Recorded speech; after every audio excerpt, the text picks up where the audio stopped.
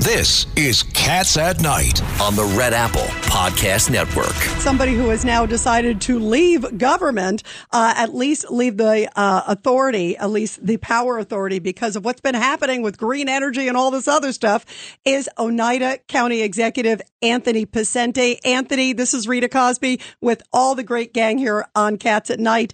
Tell us why you resigned. This is a big deal. Sounds like you said enough with driving out people and businesses out of New York.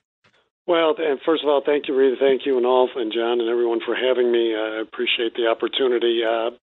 It's pretty simple when you look at it. I mean, I've been on the Power Authority, and the Power Authority does a great job and has, but the turn that's being taken, not just in terms of the energy policy of the state, but all of the aspects of what, we've been dealing with on local levels, as a county executive, but more importantly, just all across the board.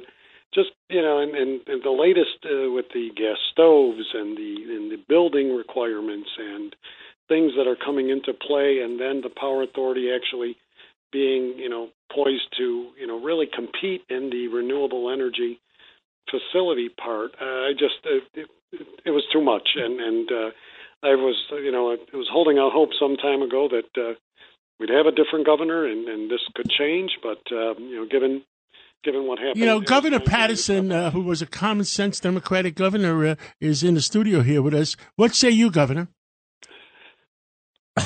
Well, right now, I think what's happening is there is a move to make a lot of changes that isn't supported by enough research and development. So this whole idea of trying to use solar power and wind power, they are so expensive that it would really drain our economy to do that. They should be phased in over a longer period of time. And I think the rush, which is what the federal and state administrations are doing, probably is well-meaning, but it's just not based in fact. Mr. Picente, I read your letter, and you raised a very good point. What happens if the average homeowner cannot afford to electrify his or her home the way the government is mandating? What happens then? Well, exactly. And I think, first of all, it's great to hear Governor Patterson. He was a good friend when he was in office. I had a pleasure serving at that time and working with him. He's spot on. I mean, I'm not saying that renewables or electricity are not alternatives, but to eliminate all other alternatives and put it on the kind of fast track is really not what's needed here, and really not wise in terms of what electricity can the problems you can have. Take upstate New York, what I represent. What happens in an ice storm, and with electricity going out, the blackout in the middle of winter? How are you going to heat? I mean, what happens to people in their homes? What happens when an elderly couple or someone who can't afford has to retrofit their gas hot water heater into electric, which is exorbitant in costs? And it's just too. So you won't have any hot water. You won't have a car, and you won't be able to cook your food. Mr. County Executive, do you want to talk a little bit about the lithium battery? Well, I mean, I think look, we have great companies that are working in research and developing, the batteries and the. Oh, so we just lost him. Hang on. There you go. Somebody knocked him off. Yeah, wait, are you there still? Are you there? I'm still here. Okay, you know what? good. You know what? It was the word China, because lithium would have led to China. They're listening to us. Go ahead, Anthony. Go ahead. Well, I mean, I just think that these are all good alternatives and things to research. I think the governor was spot on in what he just said a moment ago, in that these are things that take more time. They also take more discussion. They also take more input, and they also have to be thought out and added into the stakeholders of this state in terms of it. I think we're being way too fast on what we're trying to do here, but we're also forcing. I liken it to the mandates that I have to deal with as a county executive in my government. Now we're going to mandate people's homes and what they're going to have to build, have to use in terms of this. I mean, that's and the point, and pretty again, reaching. And again, it's Judge Weinberg again. Your point again in your letter is we're driving out people from this state to other places where they can have freedom of choice. 484,000 New Yorkers from New York State, New York City have moved out of the state in the last 24 months. Yeah, that is frightening. outrageous. You know, the other thing, too, it's Ernie Anastas. You know, I love being out on the street, talking to people, man-on-the-street interviews. And when you ask people, you know, what kind of questions do you want answered, they talk about this. You know, how come the government mandates whatever it happens to be, electric cars, but where's the grid? You know, do we have the ability to sustain all of this? They come up with these ideas for what reason? Is it money? Is it power? Is it an IOU? Somebody has to be writing the check. Somebody's got to be why else would they be coming up with it? Exactly. And very rarely I'm wrong. Somebody is pushing this direction. Mm-hmm. You know, I jokingly says if General Motors is stupid enough to close down all their gas-powered cars by 2030, short the stock. My opinion. Yeah, right. Okay, right. okay, fair enough. Go ahead, Judge. Is the governor going to subsidize, is the government, you know, in my letter I also mentioned, so with these added expenses in terms of communities that can't afford them and people, is the government going to subsidize that? And then what happens to our tax base? And then what happens in the next 4 or 5 years when a house goes up for sale but is reduced in value by 20% because the new owners have to replace a furnace or a hot water tank or all of the above. And how can a new owner buy that house and pay 6% or 7% interest? Yep. Exactly. Yep. Exactly. Well, so thank you. There's so many different factors. Thank you so much for coming on. And there's so many things that we need to solve in our city, in our state, in our country. Thank you for speaking out on it. Thank you, sir. Thank you. And again, thank you for having me. It's Cats at Night on the Red Apple Podcast Network. This is Cats at Night on the Red Apple Podcast Network. Okay, next we have Ernie. I understand one of your guests. Yeah, John, you know what? We talk about integrity, okay? Common sense, integrity, honesty. And that's an interesting... a good follow-up to what we were just talking about. Exactly. It's a great follow-up, Rita. And, you know, when you think about this, I said, when you think about Walter Cronkite, the last time we were together, you mentioned Walter, the most trusted man in America for years. You know, he had values, he had integrity, he had morals. I mean, he had standards, and he was somebody that people trusted. Today, you know, you ask somebody on the street, and I did it recently, who do you trust? And you know what they said? Nobody, except some family members. That's about it. Well, you know what? It's a great subject. What has happened to integrity? There's an interesting man. His name is Bill George. He has written a very timely and well-researched article. Have we lost sight of integrity? Bill George is an interesting guy. He is a former chairman and CEO of Medtronic, also a senior fellow at Harvard Business School. He's the author of True North, the Emerging Leader Edition. Joining us right now on the phone. Hello, Bill.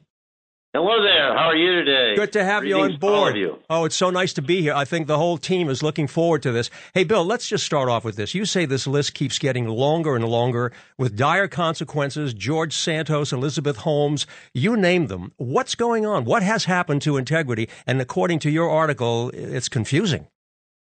I'm very concerned. Troy wrote the article, Ernie. We've gotten into rationalizing people's behavior. And we don't take clear steps to deal with them.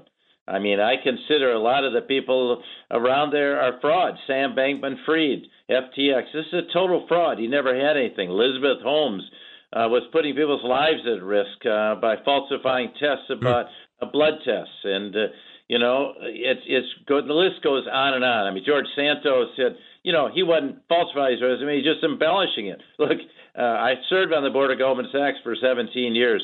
You can just call him up and ask did George Santos work there, and he'll say, of course not. But, of course, he has on his resume he did. George, let me ask you something. Are people trading integrity? It is, and I think I'm concerned that younger people are starting to think this is the way it goes. This is the way they all do it, and that's what worries me. Tell me something, Bill. Are people trading integrity for power and money? I mean, who do we blame here? Where do you put the blame? Why did this happen, especially now more than ever? I do think they're trading it for power and money and fame and glory, and they all come crashing down. Elon Musk, who is the greatest inventor of our era, has lost so much credibility with what he's done at Twitter and bringing people back on, and allowing people to say things on the site that are injurious to people of color, anti-Semitic, racial epithets, harmful to women and LGBTQ plus people. I just think it's shameful. Goes on that's and on. Not free speech. Yeah. That's harming people. Yeah. So, Bill, how do we bring it back? How do we bring integrity back? Well, I think some of us have to stand up and call it for what it is and say this is not acceptable. And then we need to have role models of people we think are people who have integrity. And who are they? Well, I'll give you one. Mary Barra. She's CEO of General Motors. She was one of my students before she became CEO I'm shorting of General the stock. Motors. So, one thing That's right. Motors did charmingly under her predecessor. I'm being sarcastic. Forgive me. But, when they had someone died in an accident, like they had that ignition switch crisis. You remember 124 people were killed because of this. So they sent the problem to the legal department. It's a legal issue, and they didn't send it to the quality department, the design department, the manufacturing department, find out what's wrong with the ignition switches, so they didn't fix the problem. Mary comes in. First thing, she gets hauled into Congress. She has to confess. She says, look, this is a total disaster, but the problem is deeper than ignition. We have a cultural problem. This goes all the way across General Motors. Oh, yeah. She then said, I don't want us ever to forget this, and we're going to put this in our culture so we never forget what happened. That's the way to do it. Then she ordering recall of 30 million automobiles. Yes. And so she put it right out there. To me, that's integrity. Well, that's the way to go. And a lot of people, if you ask them, name someone. I mean, we'll ask everybody, name someone. Someone would say, well, maybe a guy like Warren Buffett. I would say Nelson Mandela, who's no longer with us. Think about the courage of that man. Yeah, people will say the Pope. Some people will say John Katzenbertidis, and I'm not just saying that, for obvious reasons because we're here in this room. But John does have that integrity, and he's working very hard. And by the way, his book. And listens to both sides, exactly. And by the way, John, your book is right now #1 hot sellers in business. How cool is this? The new book that's coming out. How far do you want to go? I know, isn't that great? It's not officially out. Yay. Isn't that great? That's a good sign. Before it comes out, it's already on the hot sellers list. Yeah, Bill George, thank you so much for joining us today from Harvard Business School. Hey, Rita, I want to pick you up on Nelson Mandela. To me, he's the greatest leader of my lifetime. And why? Because he went into prison for 27 years for a crime he didn't commit. I remember telling my grandson that we were standing in front of his little bitty cell where he had to sleep on the floor. And, of course, my grandson had a little logical 11-year-old boy. He couldn't understand this. And I said, but he comes out of prison. He went in, and he was normally very upset about apartheid. Wouldn't any of us be? And the way they were being treated. Right. He comes out and he said he goes to Cape Town to the city hall, and the first night he's out of prison after 27 years, he said, I'm not here to represent black South Africans. I'm not here to represent white South Africans. I want to represent all South Africans. And I want this to be a society where everyone counts. By the way, they got lots of problems. His grandson is in New York right now. I met with him a few days ago. Wow, how beautiful. What an amazing. Bill George, thank you for being with us. It's Cats at Night on the Red Apple Podcast Network. It's Cats at Night on the Red Apple Podcast Network. Zach Williams, New York Post reporter. Zach, this is Rita Cosby with John, also Judge Weinberg, Ernie Anastas, and former Governor David Paterson. Great to have you with us. Tell us what happened in Albany. Thanks for having me. A real dream team over there. So today was the much-awaited hearing in Suffolk County Supreme Court on a lawsuit filed last week by a Republican state senator that initially aimed to force a floor vote on centrist Court of Appeals Chief Judge nominee Hector LaSalle. Now, earlier this week, things really took an interesting turn when State Senate Majority Leader Andrea Stewart-Cousins suddenly announced that, in fact, her chamber would bring this nomination to the floor after weeks of saying that a Judiciary Committee vote, 10-9 against LaSalle last month, sufficed, legally speaking, to formally reject the nominee. Governor Kathy Hochul disagreed with that, but did very little in the ensuing weeks to really push her nominee. She didn't sue. She really said very little at all, except when answering questions where she said, she was keeping all her options open. In steps the Republican state senator, not exactly doing Hochul a favor because on the one hand, they could just get a judge if they want, a relative centrist. On the other hand, this lawsuit stirs a little trouble with the Democrats. But today was the big day And Democrats, by bringing this, state Senate Democrats, by bringing this nomination to the floor, had hoped to make the lawsuit moot. You know, you can't sue to bring a floor vote if that floor vote already happened, right? And that was part of a larger effort to avoid letting the courts make a real historic precedent setting decision that would forevermore say that a Judiciary Committee vote was not good enough for judicial nominees. So there's a lot there to unpack, but long story short, this 2-month saga isn't quite over yet. Zach, it's Judge Richard Weinberg. So what did the Supreme Court Justice do? Did he reserve decision on it? Well, he appeared very skeptical of the state Senate Democrats' argument that in the state constitution, that the state constitution gives them enough leeway to make their own internal rules to basically let a committee vote suffice. Now, they didn't make a decision today. It could come as soon as Tuesday. And remember, today the Court of Appeals officially notified the Commission on Judicial Nominations that there was a vacancy. This whole process to find a chief judge starts all over again. Now starting anew. Exactly. Zach, it's David Patterson. I think if the Constitution wanted to give them leeway, they would have written it that way, and they didn't. It's plain language. It says it goes to the Senate, just like the U.S. Senate. And remember, Judge Bork lost in the committee in 1987, but they still sent it to the U.S. Senate for a vote. The governor is absolutely correct. Yeah. Zach, as a reporter advancing the story, what do your sources tell you? What can we expect next? Where is this going to go? Well, as far as the lawsuit goes, all eyes are still in Suffolk County and decision that could come on Tuesday. That could, probably won't be the end of it. No matter what happens, I would expect one side or the other would appeal, and this could go all the way up to the Court of Appeals, ironically enough. Might even go through the Second Department, where LaSalle currently is the presiding judge of that appellate division. So let's see what happens then. I think in terms of the broader story here, this almost existential fight that we were seeing between the executive and the legislative branches is starting to cool down a little bit this week. Andrea Stewart-Cousins and Kathy Hochul both made a point to say that this nomination and the 2-month fight around it would not affect state budget negotiations ahead of the April 1st deadline. That may or may not be true, but when we talk about this, this years-long, maybe escalating fight, you might say, in Albany between the left and the center on the Democratic side of the aisle, at least. Right.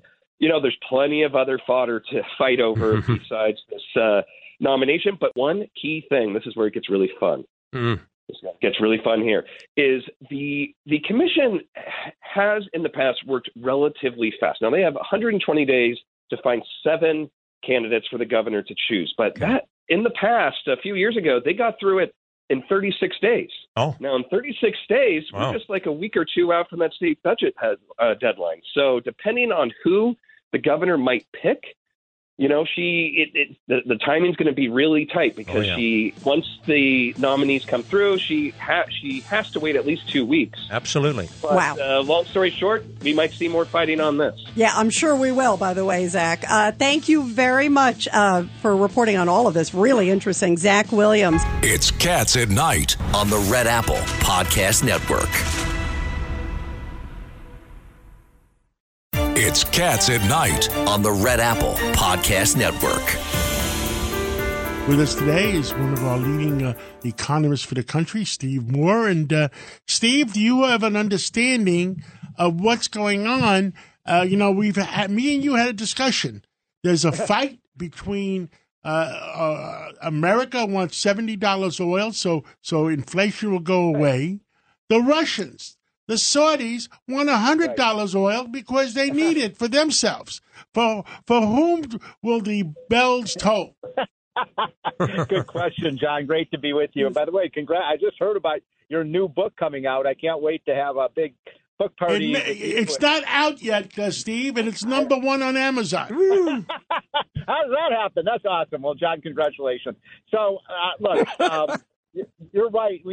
I thought that we were going to get an improvement in the inflation numbers this week because it appeared that inflation was coming down, but that's not what happened. We got some really lousy numbers. We got both the producer price index number, John, and the consumer price index showed a bump up again. And so that's I think one of the reasons you had such frazzled financial markets this week. And you're right. The American people want $70 oil. They want to pay $2.50, $3 a gallon for gas. And now we're seeing those prices rise again to, in many areas, $4 a gallon. And one other quick thing, John. Look at the new debt numbers that came out for the federal national debt over the next 10 years. They're supposed to be $3 to $4 trillion higher than they thought they would be over the next 10 years. So look, the job market is strong, but there are a lot of other fault lines in this economy right now. Well, I believe oil went down today, and the last time I was talking to you and I was talking to Maria Bartolomo, oil was at $72. And then what happened is OPEC, Saudi Arabia stirred the pot. Russia says they're cutting 500,000 barrels a day. They stirred the pot. Goldman Sachs said, well, we're going to have $100 oil. I mean, I jokingly said that Saudi Arabia must have paid them a fee. My God. But there's a struggle because so goes oil, so goes inflation, so goes interest rates, because 20% of our country's economy is in the crapper because of real estate. New housing starts are way down. Yep. New construction starts are way down. And I don't know anybody who wants to pay 6% or 7% on a new home loan. And, John, you talk about, fuel costs. I mean, passing it over to the consumer, that's always the problem. And Steve, I know you're listening. I was in the market recently.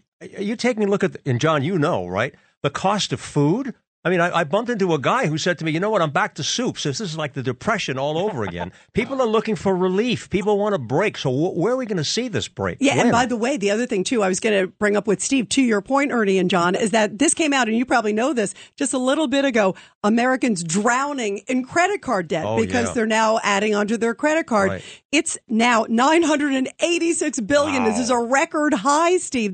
They're now they're so extended because they can't afford it when they go to the grocery store. Too much, Steve. Steve?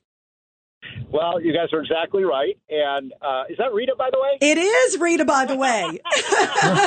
Rita Meter Maid. How are you, Steve? I recognize that beautiful voice. So great to be with you, Rita. Thank you, my friend. You're right. I mean, I was just on Fox Business News about 15 minutes ago talking about that very issue of the credit card debt. So what's happening, just so you guys understand, is that we had consumer spending numbers that came out this week where retail sales were up 3%, which is a good number. But guess what? To buy all this stuff, people are going further into debt, Rita, and they're becoming more and more delinquent on that credit card debt. And I said this on your show last week, Rita, that's the worst way to borrow. You're going to charge you 15 to 20%, sometimes 25% interest rate on a credit card that you don't pay on time. Right. It just perpetuates the cycle. I'm speaking from personal experience. Steve, go into the crystal ball for us. What do you see? When are we going to see something happen here, finally?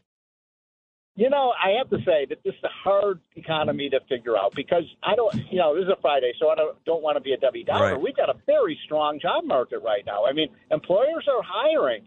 So, by the way, I am, as we speak, while you guys are in New York, I'm in beautiful Palm Beach where it is 75 degrees and sunny. John just left Florida. Yeah. Did you cross in the air? You know who a dumb New Yorker is? I was in Naples, Florida for 28 hours, and I flew back on a 3-day weekend. Can you believe this? Yeah. Well, the point I was going to make is that, there's no housing shortage here. I mean, there's construction everywhere here. So it kind of depends on where you're at. I think we can still skate beyond a recession. I'd love to see it. But, it'd be helpful if we did two things. One, John, let's produce more oil and gas and coal here at home. And number two, let's get control of this federal debt because it is a cancer on our economy. Yeah, absolutely. If China, Steve, we're going to go to a break after this. If China is not curbing their environmental projects, they're building 2,000 coal places this year alone. Why should we do it? China is moving ahead of us at warp speed. Yep. I mean, I cry for America. Yeah, and they're not doing anything with the environment. I mean, it's like it is insane. Yeah, but if there's an economic war with China, we're losing. Yeah, we're losing big time. Steve Moore, we love having you on, my friend. Thank you so much. It's Cats at Night on the Red Apple Podcast Network. It's Cats at Night on the Red Apple Podcast Network. And John, I understand we have Peter Michalos now, who is ready. Dr. Michalos then. Yep, he's of course our WABC resident genius. And Dr. Michalos, we got a full studio here and lots of questions for you. Great to have you with us. Ernie Anastas has a question for you. Dr. Peter, how are you? You know what? I'm doing great. People always ask one question, and that is, how do you stay young? And people want to know what is the secret to a youthful. They're asking me about you. Right. Everybody in this room wants to know how you do it. I want to look as good as Ernie. No, that's my mission. No. You know what? I got to tell you. But Dr. Peter, you know that a lot of people are driven by what they see in advertising. Everything is youthful. Youth, and everybody's saying, how can I look better? How can I feel better? So what is your answer? There are so many products out there. There are so many different types of treatments. What's the answer to staying young?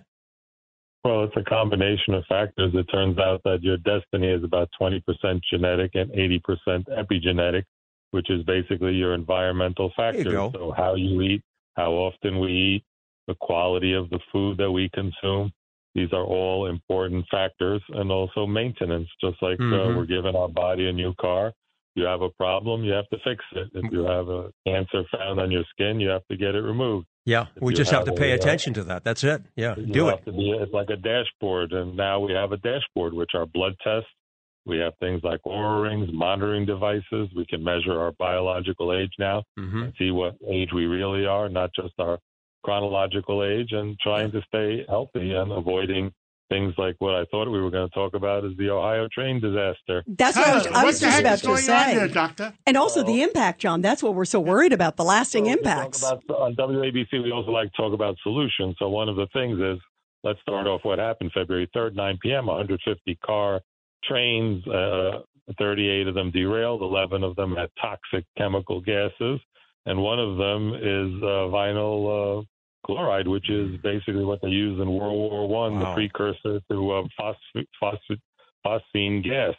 So if you use phosgene gas in World War I, that's how you destroy people's lungs. And the other one is the hydrochloride gas that comes out, which can burn up your lungs. And some of the things that we can do immediately is, like, if I had the capacity, there's 5,000 people there, send immediately 3,000 whole house charcoal and carbon activated filters to at least try to knock some of these chemicals out for all these children and people who are still there taking showers. The other thing is we should mandate double hull tanks on these trains, which is basically an inner and an outer tank. The inner can be steel, the outer can be fiberglass, and then in between a layer of foam so that they can absorb the impact and less likely to spill and less likely to the foam material can be self-sealing. And so my friend, Peter, my friend John from Washington just texted me, and FEMA is not sending any water to the people in Ohio. Better than water, send 3,000 filters immediately. They're not that much money, and if there was a way I could organize it and try to raise some money, send these people 3,000 whole house water filters immediately instead of talking about it and doing something, because 3,500 fish were found dead. This stuff gets into the water supply, and people are, we're going to see other medical problems, and neurological problems usually happen with these chemicals long term. So it should be treated immediately with the help of the federal government. Should go in there, get those people out of there in hotels. Peter, they're saying they're like dead fish everywhere, and people are saying their lips are blue and kids are coughing. I mean, that's what's so scary. They your lungs, and when your lungs get inflamed, you don't get enough oxygen. So one of the signs of low oxygen, just like with COVID, your lips and your fingers turn blue because when blood deoxygenated, it turns blue. When blood is oxygenated, it turns red. That's what bright red blood from an artery is, bright red. And vein blood is dark red because it's not oxygenated. So when your blood is not oxygenated, that's why our lips turn blue. Yeah. You see someone who's near drowning, they turn blue.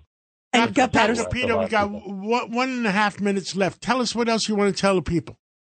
Oh, the last thing is I want you to be very careful with the cannabis and cannabinoids, the edibles. In 2017, there were like 300 hospital admissions for that. Now there were 3,054 children admitted to hospitals. Wow. 570. Wow, that's a huge number. Ernie, that's a story for you. It is. When our children are starting to get baked goods, they're in gummy bears, they're in drinks, and they can cause seizures, panic attacks, anxiety, psychosis.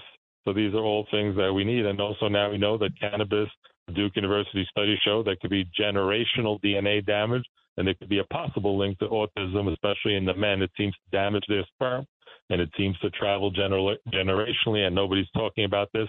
And this is also a national security issue because it's affecting our readiness to have an active, able military. When you have a bunch of people going around stoned, and instead of DWI, we're going to have DW high, and police having to pull people over and having difficulty evaluating their degree of impairment. Dr. Peter, you're also going to be calling into the Sunday show, I understand. What are you going to be talking about?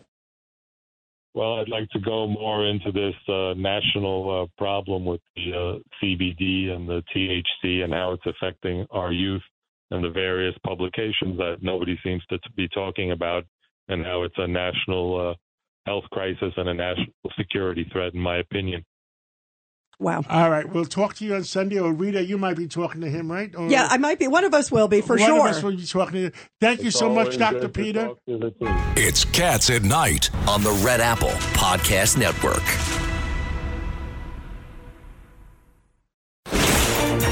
This is Cats at Night on the Red Apple Podcast Network. Joining us is Kellyanne Conway, former Trump campaign manager, one of the best pollsters ever. Kellyanne, so great to have you here on the show with us. It's great to be with you, Rita. Thank you. What's your reaction to, first off, let's get to the balloon thing. This is so wild that now Biden finally spoke out. By the way, I don't know if you heard, but Kamala Harris, Kellyanne, just spoke out a few minutes ago. She said the balloon was not helpful. And she also said, I intend to run with Biden in 2024. What are your thoughts about all that? Well, that last statement is not helpful either. The fact that we have to put up with Biden and Harris for 4 more years, potentially. Look, they are just slow to react in giving us information, transparency, and actually making us feel comfortable with this administration's ability to respond and react to maybe unforeseen circumstances. Look at what's going on in East Palestine, Ohio. Look at what's going on with the balloons. It all fits the same pattern, which is they ignore, they obfuscate, they avoid telling us the truth, and then the problem just gets bigger and bigger. And I think that the crimes are as bad as the cover-ups here, particularly when you look at what's going on in Ohio. But I think it's just a pattern they have, and things seem so politicized with them now, Rita. She just slid right into, and I'm going to run for vice president again, even though I haven't done really much of anything as vice president. You know, I got to get your reaction, too, to the Biden physical. They didn't do a mental test, and they determined he was vigorous and healthy and fit to be commander-in-chief, Kellyanne. I noticed, Rita, that you, who comes from an esteemed military family, can't say the word vigorous and Joe Biden in the same sentence without chuckling. I heard you through the phone. Yeah, it was hard to say. I was like, what kind of doctor? Is this Dr. Doolittle? Well, I know his doctor. He's a good guy. But guess what? Why use a word like vigorous? Why use an everyday word that we lay people, non-medical people understand, and then we compare that with what we see with our own 2 eyes? You don't need to be a doctor to know Joe Biden is not vigorous. People in the Democratic Party now are giving him a lot of hesitation. They're very reluctant. They're speaking openly about his lack of acuity, his lack of agility, his lack of energy, and just his overall unfitness for the job. And then, of course, whether it's Jill Biden or Giselle Fetterman, you have these narcissistic spouses who insist on letting their husbands go forward in these positions that they clearly are not physically, if not mentally, ready for. And, I feel badly for John Fetterman, the senator from Pennsylvania today. He obviously can't express the competence that you need to do as one of 100 senators representing a country, 330 million people, Rita Cosby. But more than that, he's somebody who wasn't given the space and the time necessary to heal from a stroke. Every medical professional I've read in these news stories says those first 3 months are critical. And if you lose that window, you can lose your opportunity for a permanent type of recovery. Kellyanne, John Catsimatidis, Why is FEMA not sending at least water to Ohio? That's right. Listen, I worked in the government for 4 years. FEMA can do a great job, and if they are deployed, I mean, they should. I don't know. It maybe because you've got the EPA administrator openly, nakedly saying, John, that everything's fine. He would drink the water. Today he said he would have his own kids drink the water. My goodness. There are people in that area of Ohio who do not want their kids to drink the water. You're hearing all types of horror stories from people who have lived through this. That's horrible. And it's going on for 2 weeks. That sounds like what Whitman, who was it? Christy Todd Whitman yes. did in the World Trade Center, saying, "Oh, go down there and breathe that air in." I mean, go back. No matter Republican or Democrat, to do that to people of American people, that's crazy. Kellyanne, it's Ernie Anastas. Good to have you here. It's so nice to hear your comments and your views. This is what this program is all about. So much diversity. There's a headline that says Kellyanne Conway says Biden's age will not be an issue in the 224 campaign.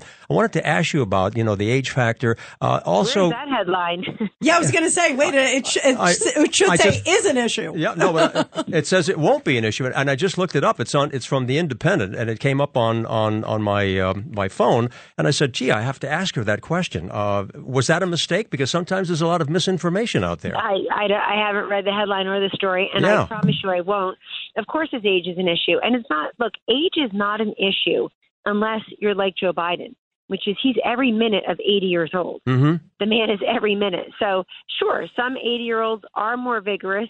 They do speak better than he speaks. They do have more, I think, mental and physical acuity and agility that you see every day. Right. But the Democrats, look, they're trying to convince us what they say rather than what we see. And that's a pattern they have, whether it's gas and grocery prices, whether it's what's happening in Ohio, the balloons, Joe Biden himself, rising crime, rising costs. They want you to believe what they say, not what you see. So if they say that Joe Biden is vigorous and his age is just a number, we're supposed to believe that, as opposed to him, what we see him waving hands with the air, not really knowing where he is and what's going on. But I will say this.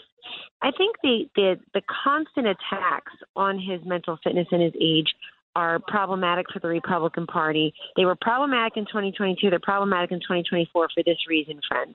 If that's what we're talking about, we're losing an opportunity to tell people what they don't see. So the art of politics is not to show people what they see time and again, but what they don't see. So they don't remember, perhaps, that he's the guy single-handedly responsible for 13 service members losing their lives and that chaotic withdrawal from Afghanistan and turning over Afghanistan to the Taliban and $85 billion of our intelligence and equipment to China. Maybe they don't remember that he killed the Keystone Pipeline. Maybe they don't know he's the guy responsible for 4 million people walking over the southern border. So his age is a factor, but it's his policy. Kellyanne, thank you. Boy, you are great. Kellyanne, we love you. Thank you. TGIF, thank God it's Friday. Yay. And what do we all stand for? Truth, justice, and the American way. God bless America. We need God's blessing. There you go.